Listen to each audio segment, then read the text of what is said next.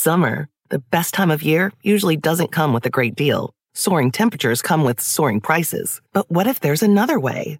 With IKEA, your summer plans can last longer than 2 weeks of vacation and be more affordable. Here, everyone can have lounge chair access, no reservations needed. From affordable outdoor furniture to stylish accessories, we have all the essentials you need to soak up summer in style, no matter the size of your space. Start planning a better summer with IKEA. It's your outdoor dreams inside your budget.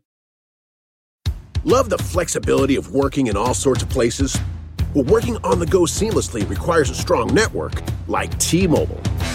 We have America's largest 5G network, so whether you're on a video call at the park or uploading large files at a coffee shop, we have the 5G speed you need.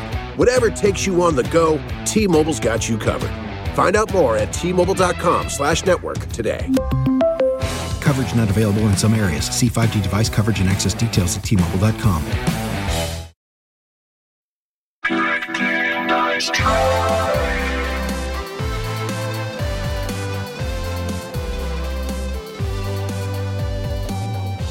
Well, happy Friday. Hello. What's up, party people? How's it going? Welcome back to Good Game, Nice Try. I am joined with my favorite party people out there, Aaron Blair and Jen Samples. How you doing? Happy Friday. We never record this on Fridays, but today is actually also Friday for us. Wow. I never even thought about that. I didn't think about it either. It's always like Happy Friday on a Tuesday. On a Tuesday. Yeah. But it's actually Friday, which means we got 2 whole days of game playing coming up, ladies. Heck yes. What is everybody playing? Jen, what are you going to play this weekend? I am so into God of War, the 2018 God of War. I had never played it. It was one of the games that you mailed to me when we first started this podcast. You mailed me a bunch of great games, and so I've slowly been working my way through. I randomly started, and I'm obsessed. I can't stop playing it. Usually I'm very good at being like, okay, let me turn it off. I have no control. I can't. Yeah, that's the mark of a great game. The mark of a great game is you're like, I'm just going to play for 5 minutes, and you look outside, and now it's nighttime. That's what's happening. Yeah, it's crazy. Great. I love just one more game in a multiplayer game, but when it's something like a single player, it's just maybe another hour, and then you blink. Yeah, and I keep thinking it's almost over. Oh, interesting. And so I get sad, and then a whole new thing opens, and I'm like, hell yes, let's go. So for me, for that game, one of the first moments I realized, we did that game for Clueless Gamer with Bill Hader, which is great. And it kind of sucks when I have to do games for Clueless Gamer because I have to play them writing jokes. I can't just play it to enjoy it. Right. And I also, in many instances, like jump to the end of a game or beat the game. And so a lot of the plot points are ruined for me. And I never, on that game specifically, because when I was playing it, like coming up with jokes and stuff, I just spit on my camera. I was going to say, are you covered in this like angelic light? What happened? Of saliva.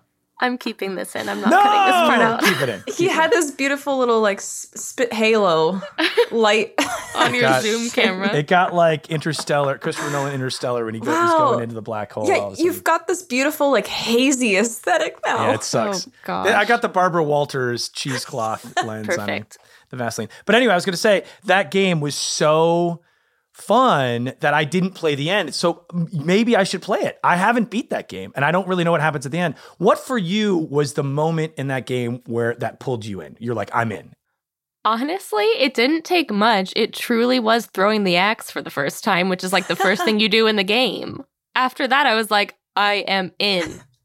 And I'm just looking around where I can throw my axe and hit things. Isn't it so satisfying? I love it. Like, that's really satisfying. Yeah, God of War is, man. Oh, that story. Ooh. Great game. I'm excited for the new one. You're going to play it you're playing this at exactly the right time because then the new one will come out. I did that on purpose. I was nice. like, wait a minute, then I'll have the new one. Brilliant. So good timing. Brilliant. Yeah, Sonia, what are you playing? So I'm still stuck in my like masochistic cycle of Elden Ring. But in between, you know what I'm going to do? I am on my last Hades run before I completely forfeit my In-N-Out bet that we had made a long time ago. I have one single run left. Whoa. And that's it. So all the pressure is on. It's been building. And now I feel almost bad because I've waited so long that I'm not good at the game anymore. So right, I was going to say, you're not in the zone. I've lost it. So truly, this is the stakes are high. So remind me what the bet was. It was how many runs and then what happens if you lose. So Jen, you were playing Hades. I beat it in 41 runs. 41 runs. Right. And I am at run number 40. Wow. So it is. And then if you cutting lose, down to the wire. If you get out, if you beat it before Jen, if you beat it on this next run, then what? Who has to buy what? Do I buy you in and out? I know that we had, if I do get it, if I am successful, I get in and out, but... Yes, it was more that if she beats me, then I get her in and out. But if I beat her, I have the satisfaction of saying I beat her at a game. That's tasty enough. I'll take it. Oh, that's filling. That's filling and delicious. Oh, there we go. We're almost there. Yeah, I love it. I'm a little scared. Wow. All right. Yeah. What about you, Aaron? I'm playing, so for Dinner and a Video Game, I had Glenn Buzan, former Conan writer, come on, and we played an indie horror game that my nephew, Ben, who's 8, recommended to me called Baby in Yellow. And very fun. You have to take care of a baby, and your baby may or may not be an interdimensional demon. You know, so that's age-old tale. God, I hate when that happens. They always do that. But I will say a funny thing, which is and Sonny, you know this, like live streaming. People, I enjoy backseat gaming when people tell me what to do. That's kind of the fun part, and I scream at them and they scream back. But my nephew was in the chat, and he's like, flush the baby down the toilet, and and I would flush the baby down the toilet, and the toilet would just spit the baby back up. And I was like, it's not working, dude. He's like, do it again. I'm like, you don't understand. Like, so are you with me or are you against me? I know. So my nephew just going crazy. And I was like, chill out, dude. But anyway, and we made yellow angel food cake. Baby and yellow angel food cake was the pun. Oh, wow. So it's kind of fun. That's a good one. But I have to say, I'm very excited because, I play so many indie games and so many indie horror games. And all three of us, I think we love indie games and really want everyone to play more indie games. Today's guest also loves indie horror games, and I am so excited to talk to him today. I couldn't have imagined a more perfect pairing for you to nerd out with. Oh, it's somebody who not only is an incredible writer, but someone who has such a deep history and roots in horror and indie games. Yes. I was very excited for you and very excited for us and also very excited for you, the listener out there. We're just excited. Our guest today is an absolute YouTube OG. He just recently celebrated his 10 years on YouTube, over which he's gained 32 million subscribers, and his videos have amassed over 18 billion views. Insane. Absolutely insane. He has created a lot of amazing interactive series. He's one of the first people I think of when I think of really creative, original content on YouTube and beyond. So he now has a new interactive YouTube series called In Space with Markiplier. Part 2 just came out, so catch up, watch part 2, but after this interview.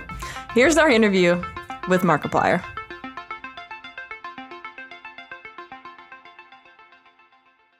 I have to say that I don't think in my lifetime that I've seen a tweet that just says, I farted, not only trend on Twitter, but get a 300,000 likes. Mm-hmm. And what's your problem with it? Congratulations. Congratulations. It's just magical. I'm glad you're feeling better.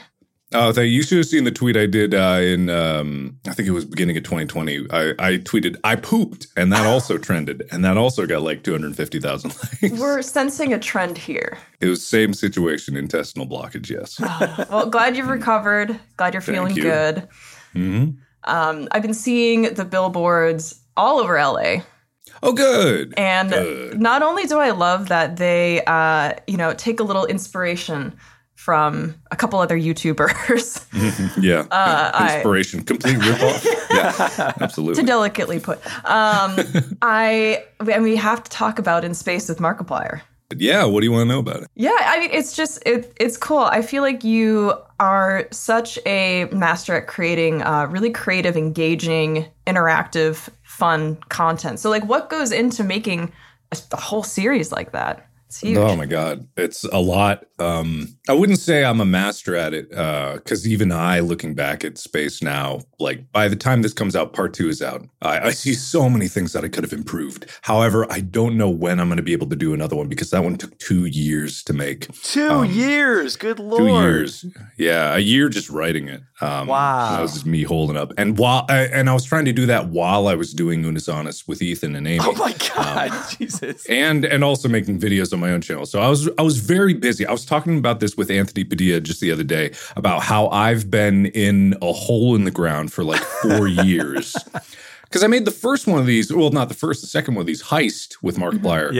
In 2019, that came out. And then I immediately did Unus Annus, which is like a year-long commitment while I was doing my own videos. Yeah. And simultaneously writing Space. So as soon as Unus Annus ended, I was off to make this project. So I love that. Yeah. But I love the Choose Your Own Adventure stuff. It's so, first of all, In Space, I watched it last night. It was great, man. I loved it. Oh, thank you. I all day will go for fake bodies being thrown around. I know, Love it. So funny. Yeah. And so many dumb, great little jokes like when you're going to back up the spaceship into the wormhole and then all of a sudden there's a steering wheel and like I know, right? to back up. It's great. God. It's great. What made that such a fun experience is like our prop master for the show. Yeah. The way I was working as a director was I was just allowing everyone to bring in their ideas. If they were okay with me shooting them down because they were terrible. And they like, I told them not to be afraid of me saying no. Yeah. But then our prop master like brought all that stuff. I had kind of written like the idea of it, but then he had that. And then the gearbox, which I didn't write. And then he brought the tree deodorizer like dangling. I didn't even think of that. It's like great. Everyone bringing these details in. The big self-destruct, I don't know if you got to the self-destruct button, but I wrote like, it was a giant self-destruct button. Yeah. That's up in the air what it is. He took a tire cover and made the biggest physical button he could. And it's like, this guy gets me. This guy gets me. Yeah. So yeah, just like collaborative experience. Oh, and super fun. The blending of genres too. Like it goes to film noir at one point. I mean, it's so cool how, and I think like this is kind of a hidden magic trick. And to your credit and to your team's credit, of you establish right off the bat that silliness and like a tone. And so it allows you to do anything. So anything goes, because you're not shoehorning in those jokes later. They just all make sense because you've already established. I think that is such an amazing trick and really great job. And I think you do that a lot with a lot of your videos. You have such a great, just a hyper self-aware sense of how people are viewing you and who you are and that stuff. And it just looks really fun. Like you're bringing people into the tent. I felt when I was watching In Space, I was like, oh my God. Well, it's POV, but also like, I was like, oh my God, it feels like I'm just hanging out with my friends, screwing around in space. It was great. What I think it is, and thank you so much for saying it, but I think what it is like, it comes from the embodiment and the embracement of what YouTube is as a platform. Not that everyone does first person stuff, but there's kind of like this, like unspoken sense of the mood and appetite of what people like and things. And you kind of like gravitate towards that. Me, in terms of comedy, I just always try to treat ridiculous situations as seriously as possible. And that's like, that's pretty much what I apply to everything. And that's why the opening is so chaotic and the comedy is just like, it is what it is. Yeah. But also the beautiful thing is like in part 2, which you at this moment have not seen yet, it also allows you to take hard shifts to serious tones. Because a lot of the themes of the show are very serious and dark, but by like having the lightheartedness at first, I get to play with people's emotions of being like, haha, was all my fun and games actually killing everybody a million times over? Oh my God, like existential crises. And so people dip in and out of that, like going from comedy into seriousness instead of the opposite of going from seriousness to comedy. It's a more natural flow, I think anyway. Yeah. That can tell a really cool story. there's moments of like true creepiness, and they're like, it starts to get like really fun and crazy. But I love those shifts in tone are, man, super fun. And I do love how I'm like riding off of a good joke and I'm like, ha ha ha ha. And immediately get a little concerned.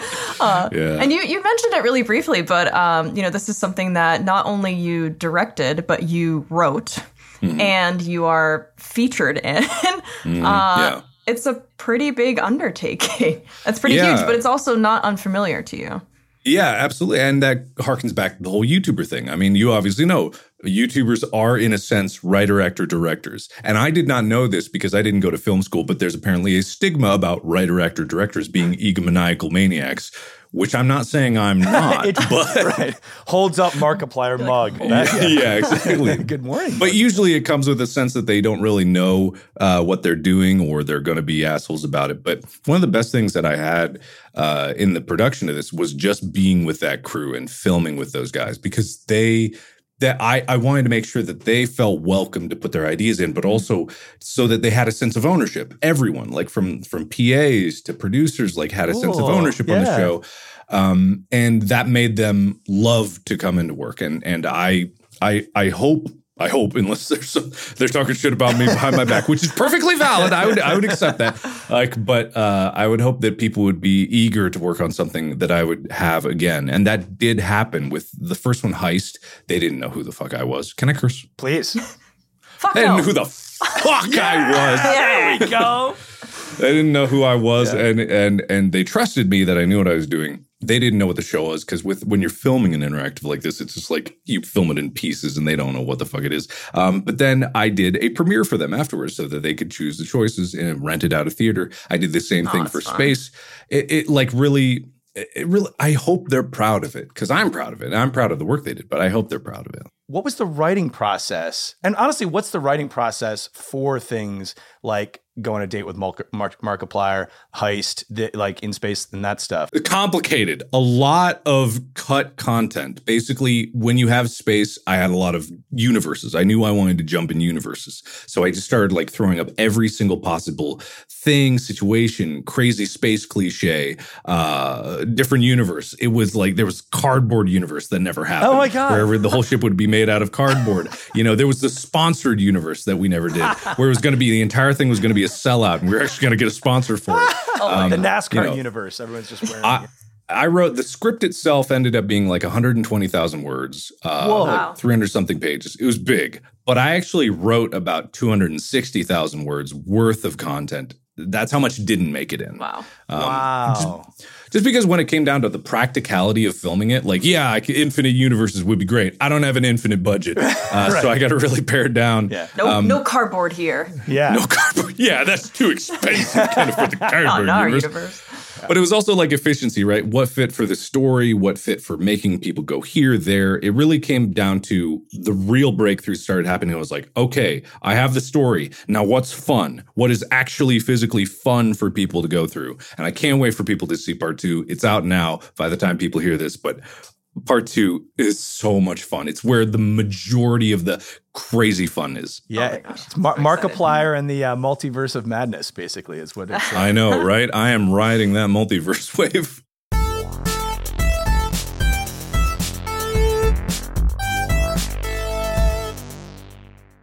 Summer, the best time of year, usually doesn't come with a great deal. Soaring temperatures come with soaring prices. But what if there's another way?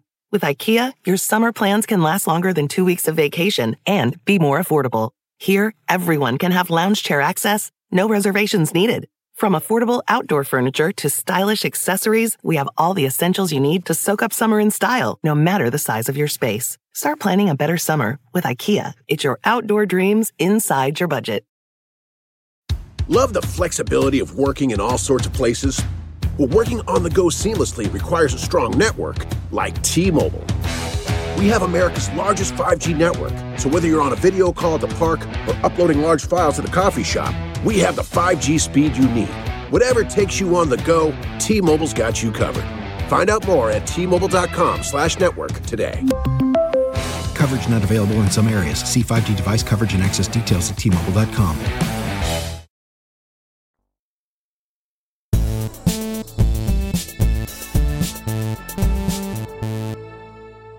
what to you, here's my thing, because I think comedy and horror are right next to each other, right? I do too. Right. It's because you think about it kind of like, so the rule of 3 in comedy, right? The third thing is the joke.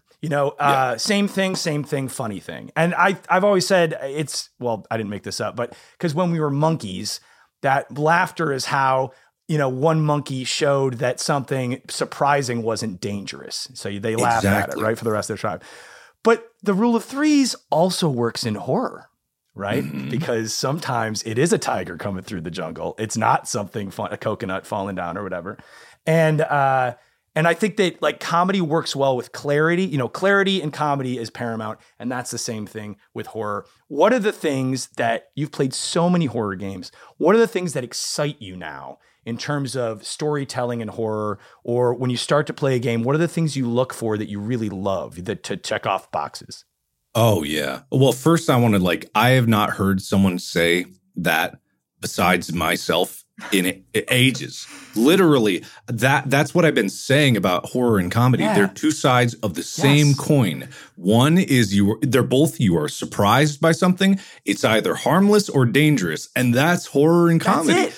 That's it. And sometimes, if the other person is getting killed, it's funny to me. It could be both. It could be. Yeah, because you're not getting killed. Yeah, exactly. I live another day. Perspective. It is all about. It is. You're right, Sonia. It's all perspective. That's it. Comedy is relative, just like time. And but when it comes down to indie horror games, I've played a ton by now. Maybe not as much as you. No, I don't know. I think you've played way more than me, but but when it comes down to what I always love to see is because I've seen so many different types of mechanics and different ways that scares happen. It really does come down to, was I immersed in the story you were trying to tell? Because that's what it comes down to. You can have the greatest mechanics in the world, but if I don't feel the world you built, then it's not the same experience. The reason why I always harken back to it, and people probably get annoyed by it, but I harken back to Five Nights at Freddy's for very good reasons. There is a reason that game took off. The mechanics of it were incredibly tight. The scares of it got old after a while, whatever. But you felt that world. You couldn't help but feel that world. That world you didn't just feel it. You didn't reach it out. That world creeped into you. The doors, the lighting, the music, the weirdness, the off-putting look of it, the sprawling hallway, the sudden realization of how much danger you were in, which you didn't even know you were in the beginning. That all grounds you in the experience. So I don't care what mechanics you have in an indie horror game. Am I grounded in your world and am I sucked into it? Yeah. That's what a good indie horror game has to have. Yes. Yeah. On the note of being sucked into a world and also touching on clarity, Aaron and I have both talked about this a handful of times. And one thing that absolutely breaks me, not with any game, but particularly horror games, is when you're trying to work yourself through and you end up at a puzzle and you're stuck and you just can't. And it just shatters it for me. And I feel like Amnesia did that for me at some points, and Outlast kind of similar, where I'd hit a point where I'm going through a room, the monsters are gone, it's away, and I can't figure it out. And I am begging for death. I'm like, just end it. I don't know what to do here. I'm not scared. That shatters it for me. I totally understand that, because it's the introduction of mechanics for the sake of gameplay instead of for the sake of story, right? Mm-hmm. I am okay with a door that you need to get through in an urgency if it made sense of why that door was there, right? If it's, I mean, the idea of fumbling for my key, I'm like, oh God, I gotta go in my inventory. That's fine. I like that. It raises the stakes. It's kind of like the analogy of Tetris, right? So Tetris has a very perfect difficulty mastering curve. It's almost a straight line. It just gets faster, right? So the better you are at Tetris, the harder the game is going to be at a linear rate. It is always going to reach a certain point point where you fail, because that's just how it works. Right. It's simple mechanics, but the stakes get higher. So in a horror game like that with Amnesia, the most recent Amnesia, I didn't actually get to finish it because the game had a puzzle that I died in the middle and I lost the piece that I needed to solve it. Oh. It physically disappeared from the world. There was no way to go back and do a different save. Oh. It only had one save. I literally hard locked my game, or soft locked, or whatever it would call, and I never got back to it. And it was heartbreaking because I was like, I get why the enemy was there. I don't get why like the puzzle needed to be in that way. Yeah. And it was heartbreaking because I was immersed in the story, less so than I was the first game, but it was still good. And it was just like, why did you do this? And I didn't even know that I soft locked until an hour later of me trying to bash my head against trying to solve it. That sucks. Damn. So I think when you give the great analogy of fumbling for your keys, you know, like, I think of Alien Isolation, which I think does that so well. You have to get through a door, but they have this fun little choose these three. Which three symbols do you choose? But it's horrifying, and it's such a simple puzzle, and the whole thing doesn't hang on that. But just because, again, they've created such a great world, I think the audio, to me, horror games can live or die by great audio and music, and also and that just the you know, as the alien comes at you is so horrifying. Audio in horror, audio in anything. People underestimate audio. You can have the prettiest thing in the world. If it doesn't sound good, people won't like it. Period. You can have bad visuals and people can still like the experience if there's good audio. If there's good visuals, bad audio, people will not do it. And like, with a few exceptions. And with horror specifically, you cannot have mediocre horror sound design. You can't. It won't be scary. It guides you subconsciously. It's the language that people don't put into words because it taps directly into feelings. Not that I'm much for the type of thing that's where you have to score to emotions. You don't have to do that. The score works off that. The music is a different subject. I'm not an expert in that. but what it comes down to is like not no one. You obviously do. You both do. And it's like not enough people appreciate sound in media. It's huge. If it's not good and it doesn't feel like the stakes are raised internally or create urgency in me, it comes off as corny. Yeah. It just comes off as cheesy. And I feel like, it does. It shatters it as well. One of the games one of my favorite games, and one of the games I think does sound so well, both in using sound and the absence of sound, is Inside. You know, that the game where you're the little kid. But I remember the very beginning of that game, you know, you're in the woods and you're and it's dark. And then you're a kid, so you feel vulnerable. You have no weapons or anything. And you're kind of running along, and all of a sudden there's like a car that's pacing you.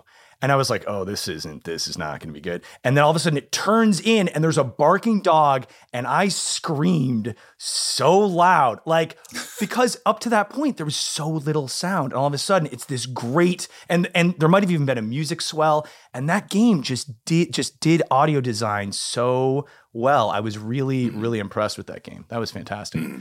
Yeah. It's like tapping into a language that everyone knows, but they don't know they know. Yeah. If you do it right. Absolutely, 100%. That's it. And it's funny, too, because I think for me, I don't know how you guys feel in terms of like jump scares. I don't get jump scared a lot, but I do get really creeped out. And in terms of being in a world, you played a game a few weeks ago where you're driving, and you're driving at night. And it's just a radio show, and you're supposed to, the mechanics are you're calling into trying to win a prize on this radio show. And the two guys, it very quickly becomes these radio DJs. You're in a different kind of dimension. And the way they build that was fantastic. And I was like, how simple is this? I'm just listening to the radio, but I am really creeped out about what's about to happen. Yeah. And it was fun too. Like, it was funny as well. But just like as they start to go, you listen. It was that thing you said, Sonia, is where you go, when the ha-has get a little softer and a little more unsure and uneasy. Yeah. What do you watch that you love that inspires you in terms of comedy? There's only really one. I watched Whose Line Is It Anyway from when I was 16 to like probably still I occasionally watch some stuff. I can't really say anything probably like just by sheer input. That one probably influenced me the most. Wow. I had every season illegally downloaded. Hold on. Podcast over. I'm admitting it publicly. I also paid for it as well when I had the ability to do that. So I made all is well then. But I just loved it so much. So I had every episode playing from the UK seasons. Wow. The last of the US seasons during their like run in the early 2000s on loop. Wow. And I would play through it once. I would go right back to the beginning and I would keep playing it again because by the time I got to the end, the beginning got fresh again. I just kept going.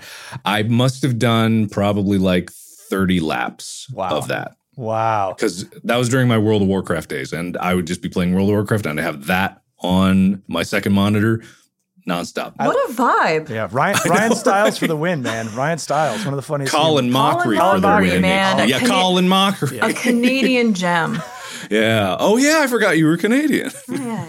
Gotta represent. It is amazing how much improv, though, like, is a great tool for writing. Also, like, just absolutely, like coming up with bits. And I mean, again, like In Space just feels like a really fun romp with friends in space. And it does have that kind of beautiful improv-y energy of like what is going to happen, which is so fun. Because it's so great because like the captain makes a choice and every choice like leads somewhere. Right. So it's literally yes and. Yes. Popper in verse, yes. And here's the steering wheel. And here's us backing into the wormhole. Right. It is exactly that. I would recommend anyone that wants to do any kind of even serious acting, writing, directing. Improv is not just about comedy. It's about learning your responses to other human beings. Yeah. Yes. And like you're channeling that. So it's incredibly valuable. Yeah. I would recommend anyone do it. So I would fully agree. And I also appreciate one thing I didn't really know was that Unus Annus was a lot of improv. Yes. Pretty much heavily. Nothing was scripted. Yeah, if you think about it in that way, yeah, it was completely. And me and Ethan, we've done many, we've taken improv classes together. We did like our tour, which had improv. And then we just like bounced off each other really well. And that's because I think both of us are ADHD brain but him way more than me sometimes. But it is that exercise of complete trust in each other. No matter what we were filming, no matter what we were doing, we just accepted the bit. The bit was the bit, and we just accepted it, and we just carried through. All we ever did for those is we had an idea that Amy provided, my girlfriend, and just like plopped it down in front of us, and we just go for an hour. We record for an hour, and we just go. Wow. And that's all we do. Whatever the video is what it is. We didn't have time for anything else. We were making a video a day. We couldn't do anything else. That's so great. What were some of your big takeaways from that experience? Like, what are some things you learned, and what surprised you when you were like halfway through about the whole process and oh man, there were so many takeaways from Unus Annus. The realization that we could do this thing. The realization that the commitment to an idea that we didn't know would work. I had suspicions, but you never know. And then the real takeaways at the ending is that the feeling matters more than anything else in terms of like how it's described as being. We knew what the feeling would be when Unus Annus was deleted. For those of listening to this that are looking for Unus Annus, you can't find it. It got deleted. It was deleted November 13th, 2019. And on that live stream, we had, at the moment of deletion, concurrent viewers.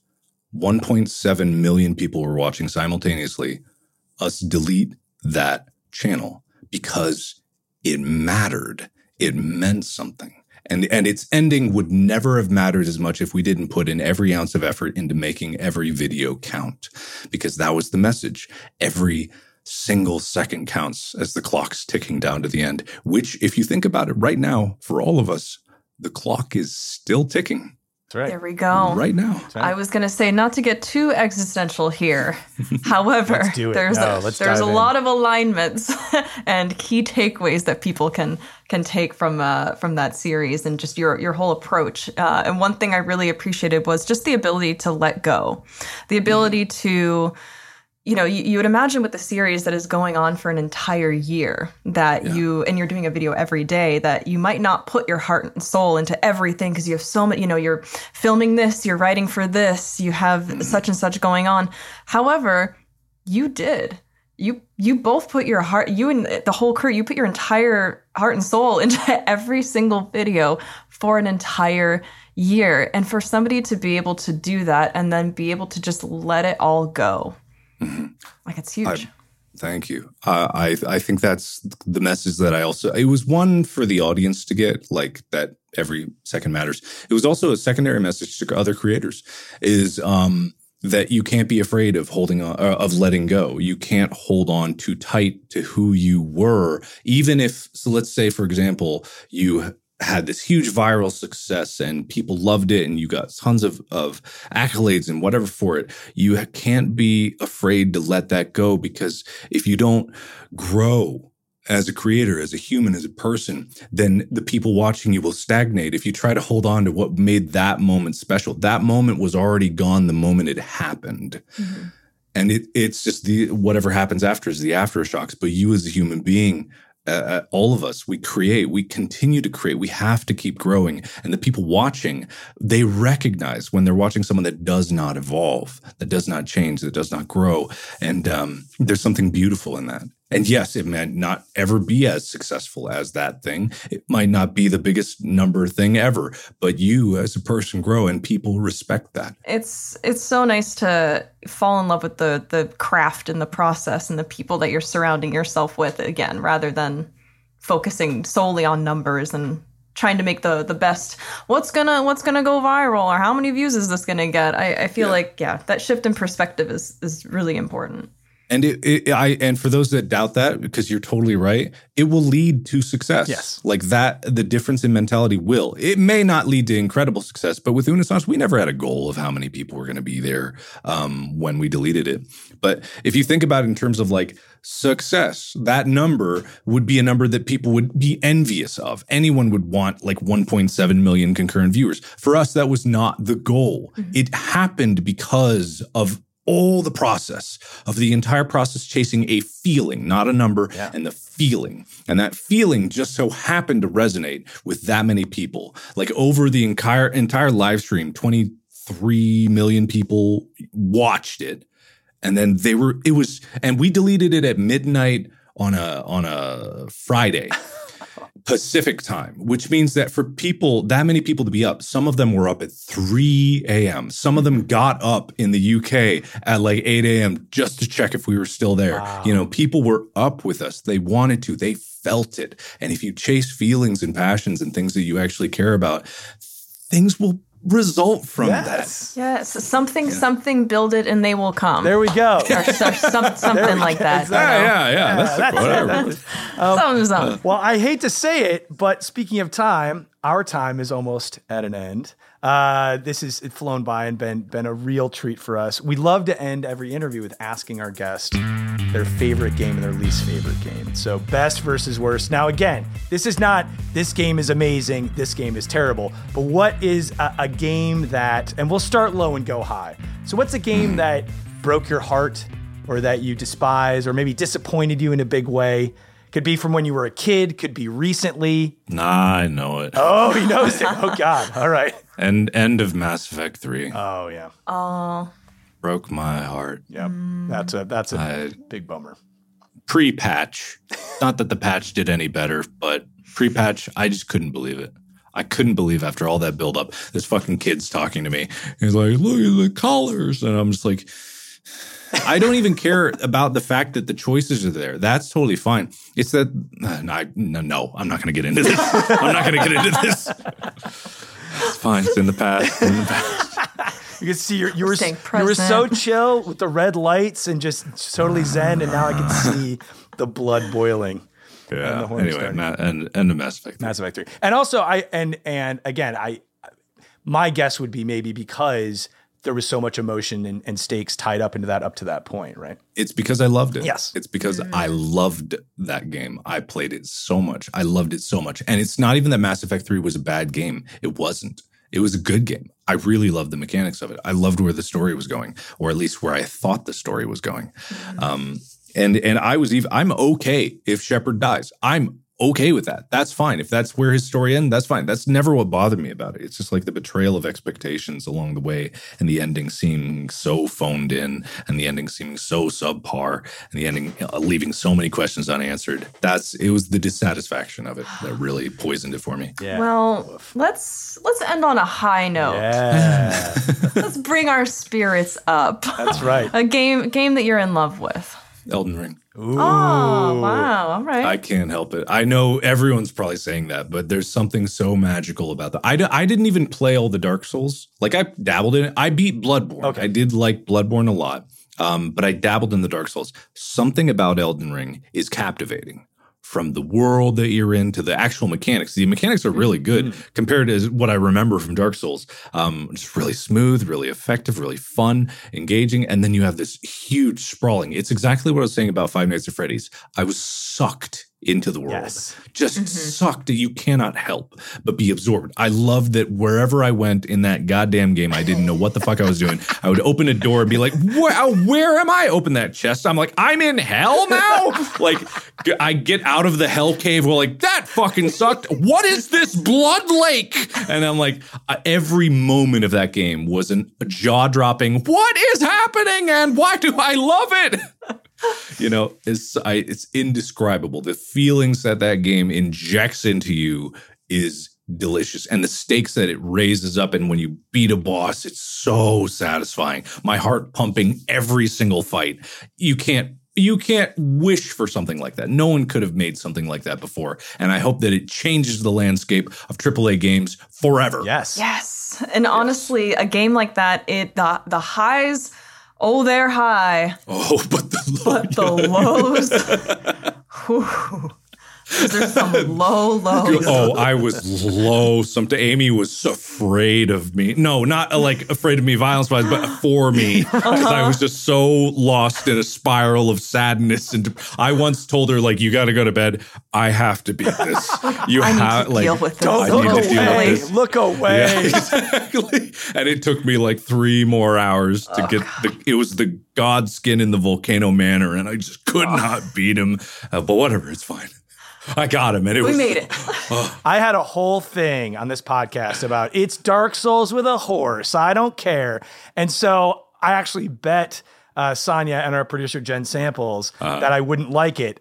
And then I liked it. And so I did. Yeah. It's great. And I think you talk about like the love, putting the love and time and effort into something. Man, every aspect of Elden Ring, they put so much work into. I mean, it's just aside from the massive, the size of it. I mean, it's just, man, the characters' designs are crazy and wild and like, woo. Yeah, that is I'm glad you gave it a chance. Yeah. It's great. Yeah. It's ruined a lot of my life since, but it's that's the thing. It ruins your life. Like Space almost got delayed because I wanted to play it so much.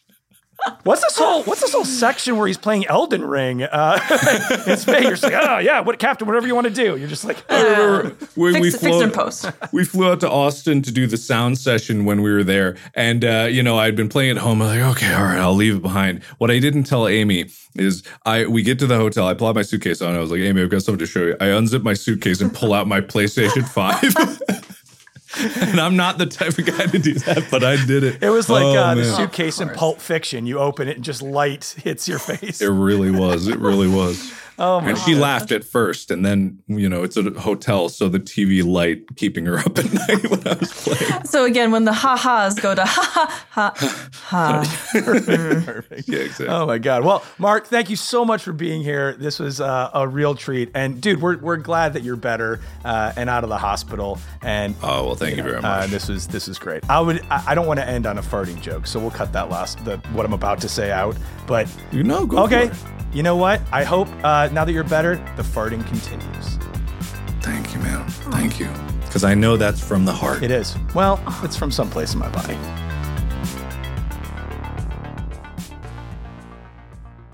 Thank you so much to Markiplier for joining us today. As we said, time is currency. Yeah. What a great, man. I love some of the convos we get into on this podcast.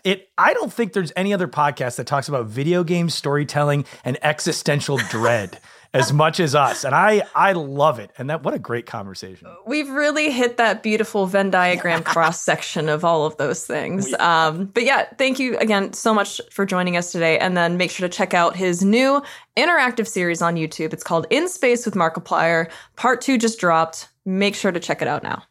Take a break. We'll be right back.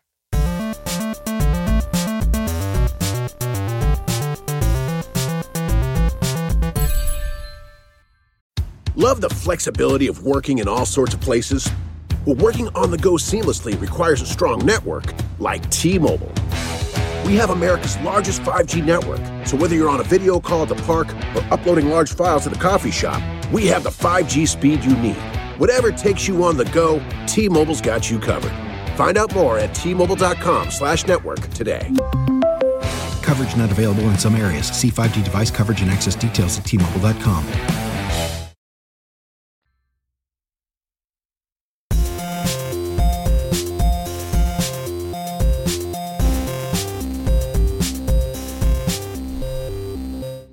All right, we're back. So, we had Yaroslav Beck on, the co-founder of Beat Studios and the game Beat Saber, which is, I'm going to go out on a limb, and it's not a very long limb, and just say it's the best VR game. Yeah. It's so fun. It's the game, like we said, we introduced everyone to VR with. And in that interview, we were talking about the fact that, I think we made a joke about them doing audiobooks or something. There's a great modding community who makes their own Beat Saber maps, and they should do audiobooks. So Mars Melnick, super producer of Why Won't You Date Me and VR God, took it upon herself to contact the modding community, and Joe-tastic, the #1 Beat Saber mapper in the world, and also a Team Coco fan, so what's up, Joe-tastic, mapped our interview with Yaroslav Beck in a truly peak meta moment. Meta is the only way that I can think of to describe this. I have never seen a podcast as a Beat Saber map. I think it's the first time it's ever been done.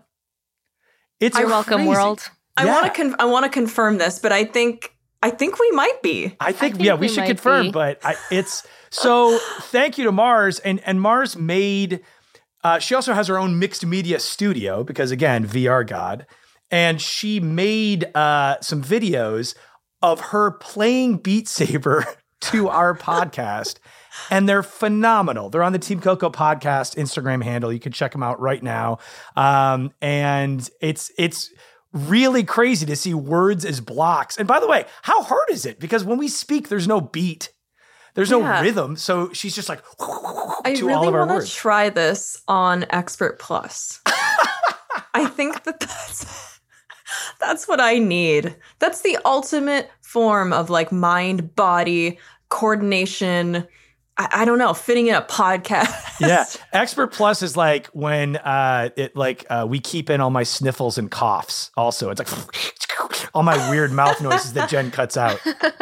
That's Expert Plus. It's really, yeah. I hope so. But I love that. I think, and frankly, it could be kind of cool for Beat Saber to put in audiobooks. It might be kind of fun to try to do a story or something? Listen, I always think of when I'm actually listening to audiobooks or podcasts, and it's either I'm doing my makeup or I'm in the shower or I'm driving. Okay. These are all very stationary activities. That's right. What if I could get a workout in simultaneously? Yeah. There's an untapped market, I am telling you. Dude, I totally agree. It's kind of like working out your brain and your body at the same time. It's like what I'm saying. It's the perfect workout. Yes.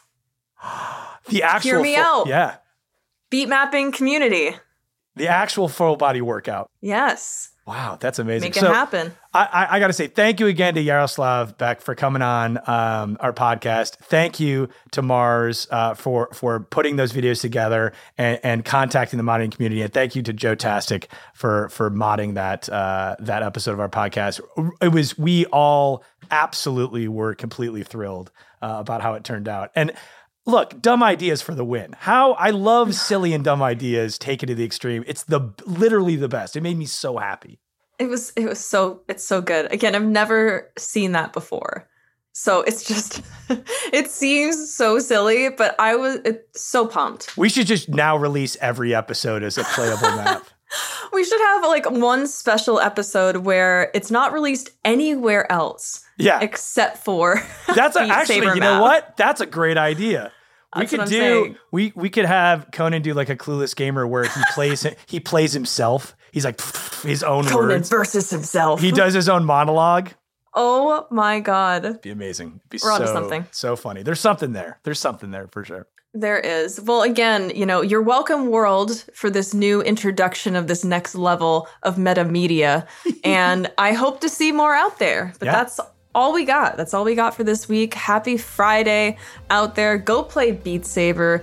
Go watch In Space with Markiplier. You've got a lot of content for this weekend. So That's right. Good Game Nice Try is produced by Jen Samples and Nick Liao. Our executive producers are Joanna Solitaroff, Adam Sachs, and Jeff Ross. Imagine me doing this in Beat Saber. Engineering by Eduardo Perez, with engineering and sound design by Chester Guazda. Talent booking, I'm cutting all these blocks up, by Paula Davis, Gina Batista, and Britt Kahn. Special thanks to Lisa Berm. Music by John Danik. Slice. This has been a Team Coco production. Love the flexibility of working in all sorts of places? Well, working on the go seamlessly requires a strong network like T-Mobile. We have America's largest 5G network, so whether you're on a video call at the park or uploading large files at the coffee shop, we have the 5G speed you need. Whatever takes you on the go, T-Mobile's got you covered. Find out more at T-Mobile.com/network today. Coverage not available in some areas. See 5G device coverage and access details at T-Mobile.com.